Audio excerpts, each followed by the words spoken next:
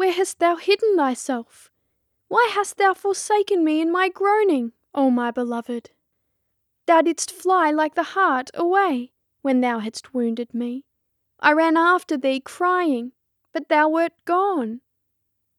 O shepherds, you who go through the sheepcots up the hill, if you see him whom I love, tell him I languish, agonize, and die.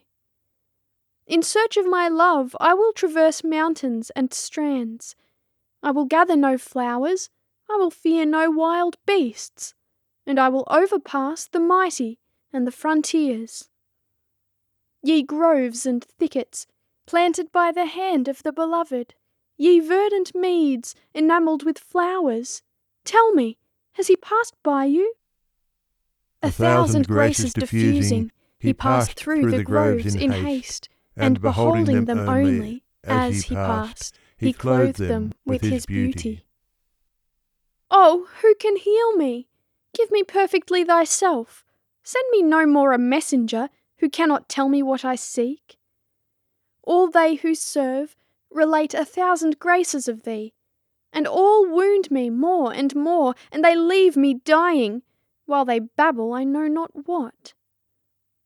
But how thou perseverest, O life, not living where thou livest, the arrows bring death which thou receivest from thy conceptions of the beloved. Why, after wounding this heart, hast thou not healed it? And why, after stealing it, hast thou thus abandoned it, and not carried away what thou hast stolen? Quench thou my troubles, for none else can do so, and let mine eyes behold thee, who art their light, and it is for thee alone I would use them. Reveal thy presence, and let the vision of thy beauty kill me. Behold, the disease of love is incurable, except in thy presence and in the light of thy countenance.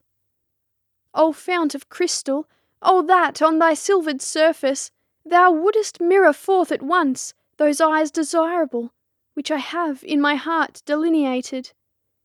Turn them away, O my beloved. I fly away.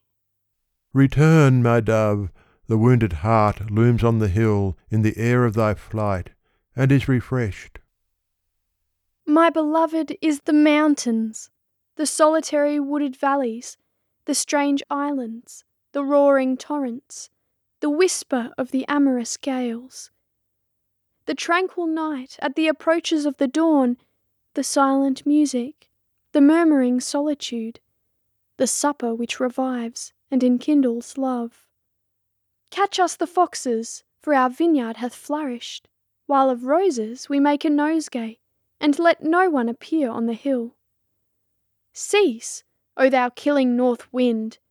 Come, O south wind, thou that awakenest love! Blow through my garden, and let its odours flow, and my beloved shall feed among the flowers. O nymphs of Judea, while amid the flowers and the rose trees the amber sends forth its perfume, tarry in the suburbs, and touch not my threshold. Hide thyself, O my beloved. Let thy face shine on the mountains.